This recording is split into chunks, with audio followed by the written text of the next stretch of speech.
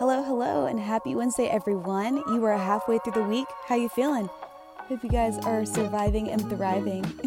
Welcome back to the Stolen Lunches podcast, where we get the opportunity to steal away time and be fed by God.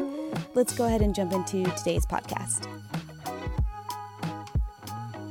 Sometimes you can have days where you feel like you are up to your neck in pressure, and it just feels like the earth is crushing you with how much that you have on your plate.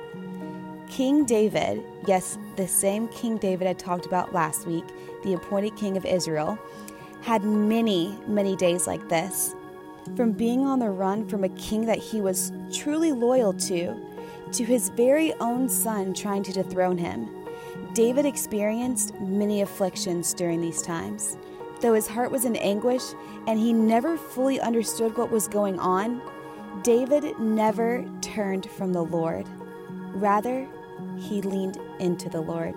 Nevertheless, God sustained David and kept him safe throughout all the calamity that he was going through. In the same way, if we call out to the Lord, he will hear and sustain us through it all, because our God is a God of promises.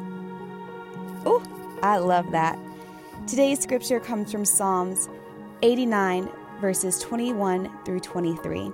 It says, "My hand will sustain him.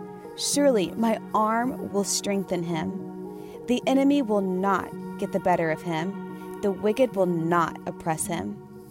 I will crush his foes before him and strike down his adversaries." This is so good, you guys. Now that you have heard the word, let's go out and be doers of the word today. Love you guys.